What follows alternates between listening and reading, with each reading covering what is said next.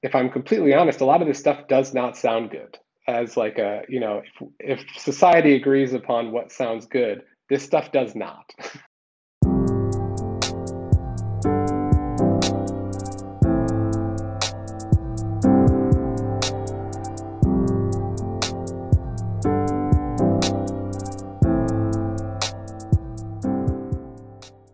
Welcome to Discovering Design, a podcast featuring a different guest each episode recounting their initial career, what sparked their interest in the creative arts, and how they pivoted to a full-time role in user experience design. Our guest for this last episode of Season 4 is Aaron Cecchini-Butler. Aaron began their professional career as a composer. We'll learn about growing up in eastern New York along the Vermont border, what it's like to attend the most prestigious college for musicians, and why not getting into Dartmouth could be the best thing to happen to you. And with that, I'd like to introduce Aaron Cecchini-Butler.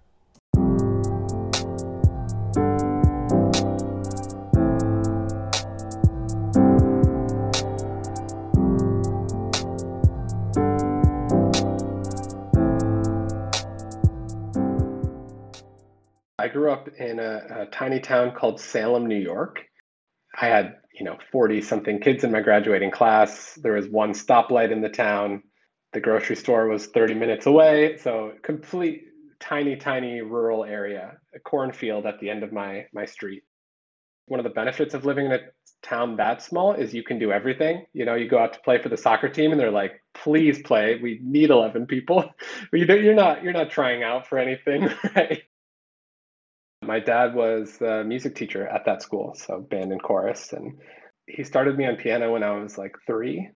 I loved it. He was a pretty intense teacher in terms of just like no nonsense. Like, if you're not going to play the right notes, get out of the piano room, sort of thing. It worked really well for me. I got to go to school starting in kindergarten. I'd go into the band room 30 minutes before school started, help set up stands and chairs and put, scores in concert order. So I loved it. I always found funny about my dad is he never wrote any music. It was just always like instructor, could play a lot of instruments well, never wrote a single thing. My mom was a stay-at-home mom. She parented us. I have 3 younger siblings. So, and then in high school, I got into a lot of the things that people will tease me for, Coldplay and John Mayer. And John Mayer is that favorite guitarist that can do no wrong. The best guitarist, this is probably not a super common answer, but like Jack White. I feel like I could give him like a shoestring and he would shred on it. I went to Berkeley. It's a music college in Boston, and it's focused on jazz and contemporary music. I was a songwriting major, which is something that doesn't exist at very many colleges. Piano was my principal instrument. I had a lot of roommates who were all into electronic production and design. And so I spent a lot of time learning about production as well, which was fun. Spending time in Pro Tools and Ableton and Logic. It was eye-opening and exciting. And it was one of those things where you get your like the book of classes you can take, and you're like, I want to take all of these. Was learning how to play jazz for the first time. I'd grown up in that classical space and Broadway musicals and songbooks, Beatles. Like, I did not know how to play jazz. I was in the room next to Charlie Puth, who did fairly well for himself. I'll say that I have never been jealous until he got to do that song on the Fast and the Furious soundtrack. I have a weird passion for those movies. It's not a career path that really exists. To go be a songwriter isn't something that you start throwing applications in, get a LinkedIn set up, and it doesn't work that way. You throw everything you throw your hands in the air, go to Nashville or New York or LA, that's what they always say, and you start networking with people until you like create a relationship. That did not play to my strengths as someone who was not an extreme extrovert and also did not have the financial backing to sort of just like get an apartment in New York and start hanging out with people. The whole landscape for the arts has changed so much because of different technologies that it's really hard to even if you make it, you don't make it. I have a friend who played at Coachella and still, struggles month to month to pay rent. All that matters is how many people Spotify his stuff, and the streams pay nothing. Musical artists these days is to like go viral on Instagram and then like stay at it. None of that was really figured out yet, but also the old way had sort of died too. There weren't record labels like guaranteeing you an album. So I was like basically feeling like what the hell am I going to do after school? I connected a lot with professors who were doing theory and harmony. Him started doing private lessons with him for music theory and composition. But ultimately that path leads to being an adjunct at a college, and that's a pretty abused workforce as well. You get 20,000 a year and you take all the classes that the full-time professors don't want. So again, it was this calculation of like, how far down this path do I want to go and what do I want out of my life? Getting my master's in music composition, and I had to do a lot of writing, a job where I would go after school to an elementary school and basically hang out with fourth and fifth graders and play and organize events, activities for them. My boss there was actually, he had a master's in creative writing. And so he decided he wanted to write some musicals. And so I ended up writing the music. And we wrote 3 musicals that were performed by fourth and fifth graders, where he would write the script and I would write the music. And then I'd sit there and play the piano and guitar and do the lights, and he would direct. And that was a pretty fun, unexpected side quest. I went to a number of festivals that were pretty exciting. I got to do a lot of really cool things, especially in Europe. In Europe, they fund the arts. They don't do that really that much in the U.S. I did a sound installation in a gallery in Graz in Austria. I did another sound installation in some ruins outside of Rome. Got to work with a lot of famous composers, especially at Darmstadt, which is a very famous festival in the like hyper niche contemporary music world. And then did some festivals in Boston. There was a lot of fun activity, but the whole point is just, hey, you have a string quartet, write a string quartet, have it performed. You would, apply for this festival, get in, find out you're doing an installation, and you'd have months to think about it, but then you'd have like a week to set it up. It was always that like logistical nightmare of like, oh crap, of course there's something that I need that I didn't think of, that now I have to find a hardware, like, and I'm in Austria, so I don't know how to find a hardware. If I'm completely honest, a lot of this stuff does not sound good. As like if society agrees upon what sounds good, this stuff does not.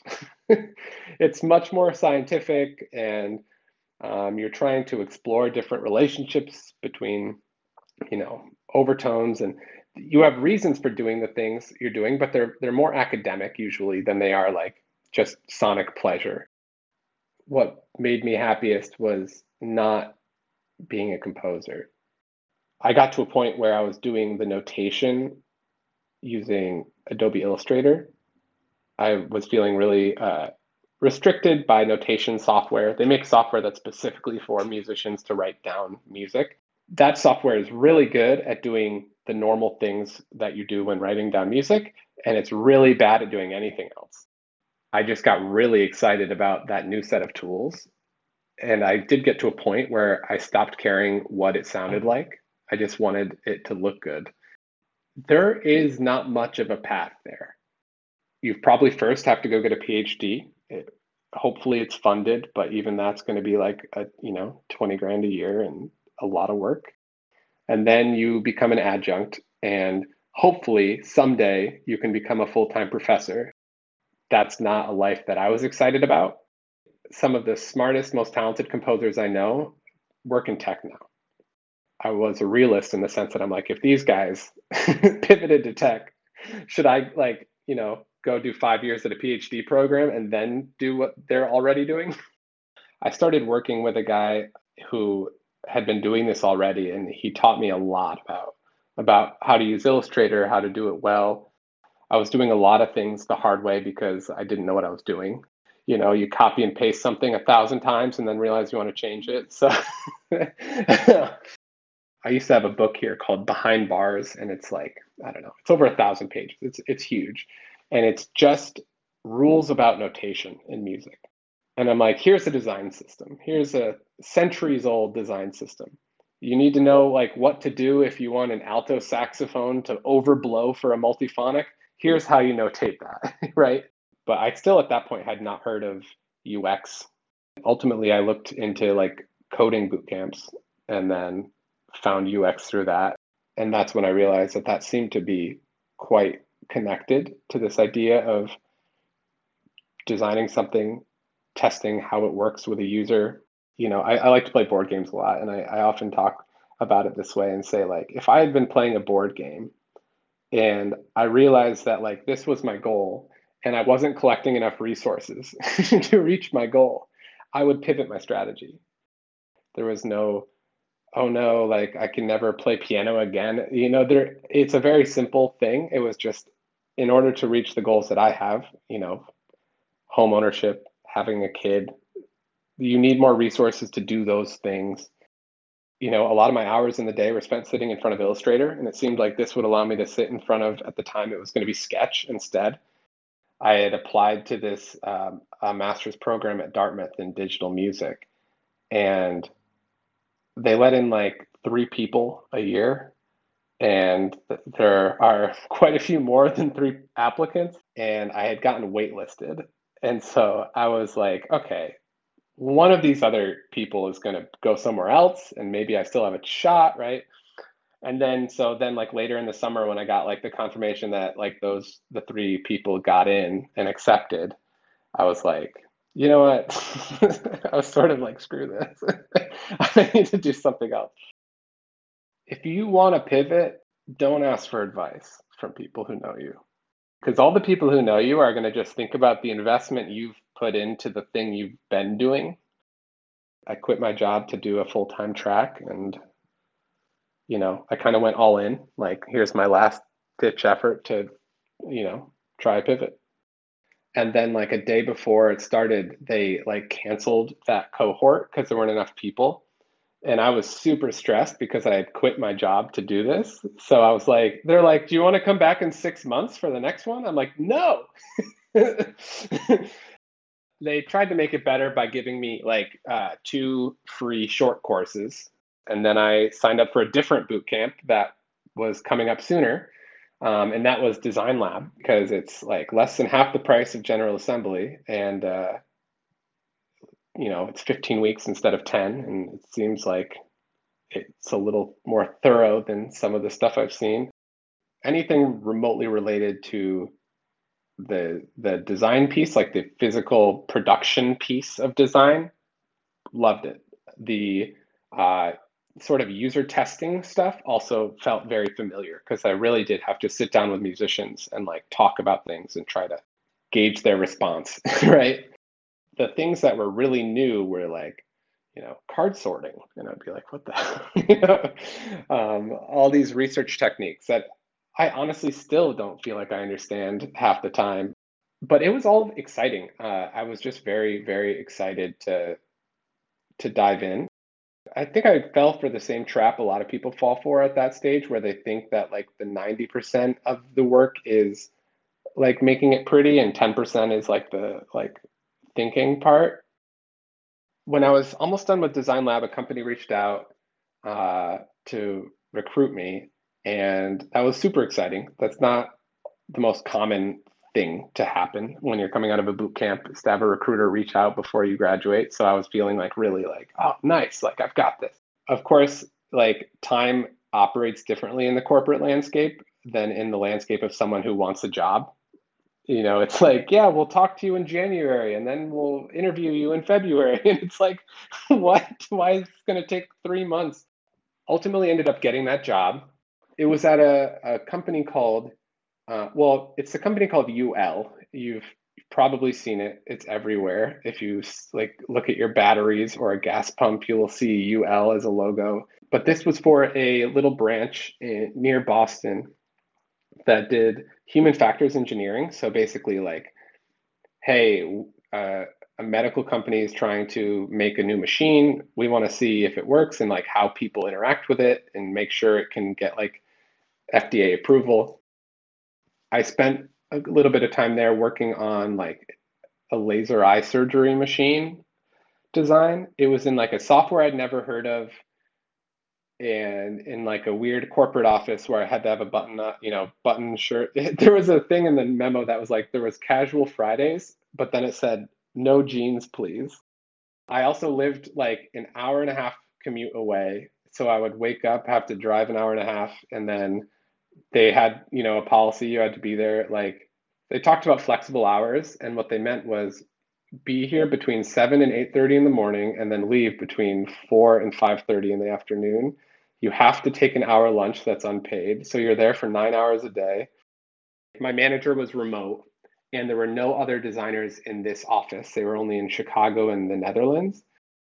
I'd have overlap with the person I was working with for like 2 hours in the morning and then just like be completely on my own with like no guidance at like my first role working in software I'd never used on like laser eye surgery machines. So I don't even know what I'm doing at all, right? Like they don't cover that at Design Lab. A couple weeks later, had an interview at Zipcar. Didn't get it, but I did a design project, whatever. They always make you do those for interviews. Just get over it. And the manager there was super nice. And he's like, I'm sorry, we're going to like go with someone else, but if you want, I can give you some feedback. And like that never happens. Managers don't do that. You just get some automated rejection. So I was like, okay, like, it was very hard in that moment to agree to get on the phone with this guy who just rejected me. He gave me a bunch of really great feedback. I had another design project I needed to do the next week, implemented all that feedback. Then I got a job at Grubhub. So it worked out really well. I worked at that, medical place for like 3 weeks. And then when I left, it was the same day that the Notre Dame Cathedral was burning. And when I told the guy, like the boss, he was like, this is the second worst thing that's happened today. Like he was super intense about me quitting. They had also flown in a designer from Chicago to help me, like onboard me, but no one told me that that's why she was there. And so I didn't like tell them, hey, please don't. I might not be here in a week or something, right? I just like it was weird. I will say though, the manager who hired me there was awesome and I think is a very good designer. Music already hadn't panned out, you know, arguably. I didn't really there was something about that not panning out that made me really not afraid of something not panning out because it was like, okay, then I'll try something else.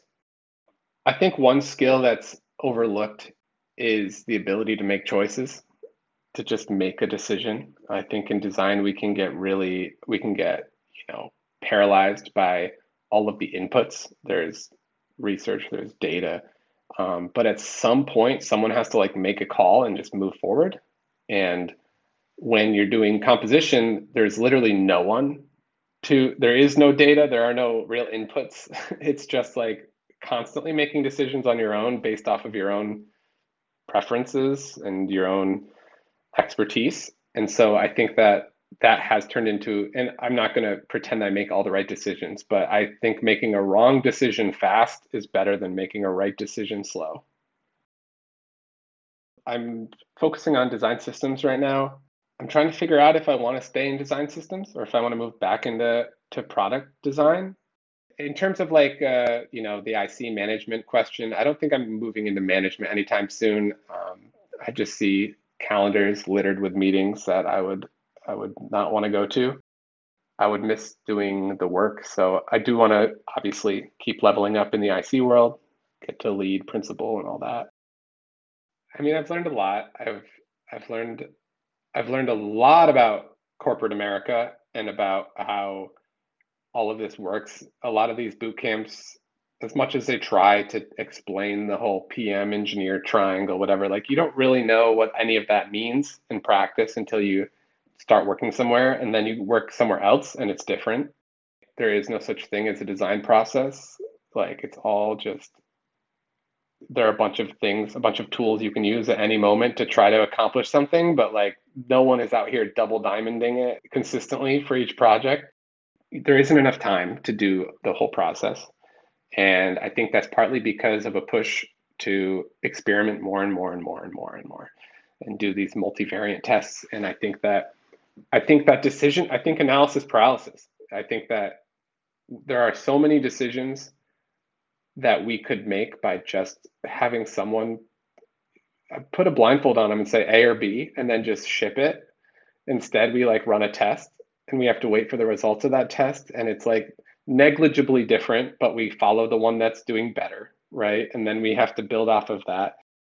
I've been laid off before, and I was laid off because I was owning a design system at a startup, and my manager had already left. We were hiring a manager. We didn't have one, so I was reporting to the director of product. No matter how many times I explained what a design system was, she did not care and did not understand the value. And so it was very much just like, who should we lay off? Oh, well, I don't even know what Aaron does, so let's get rid of him. That's really what it is. You have these pyramid power structures, and you're like, the number of managers that are around me on a given day that I just am like, why? Just keep working at things. Don't worry too much about what people think, because that was something at that point in my life I worried about way too much. Not like a be rude intentionally to prove you don't care what people think, like not that sort of, middle schooler, definition of that, but like a make decisions and move forward and don't stress about, I felt guilt for a week when I quit that job that had been pretty miserable because I felt like I had like hurt that company or something. And then like, 2 years go by and I get laid off by a company without even like you wake up and you get a meeting on your calendar for like 11 and you're like, oh, I guess I'm laid off. What? Like now I'm unemployed and they didn't care at all. Like if you're in that stage where you're like asking people, just do it because, you know, it's been a little bit of a journey for me and I had some emotional weight to the decision, but ultimately, I've recently started writing music again, and it is uh, it's a hell of a lot nicer to write music when, your basic needs are met. Nothing is stopping you from just writing music whenever you want while also having a job.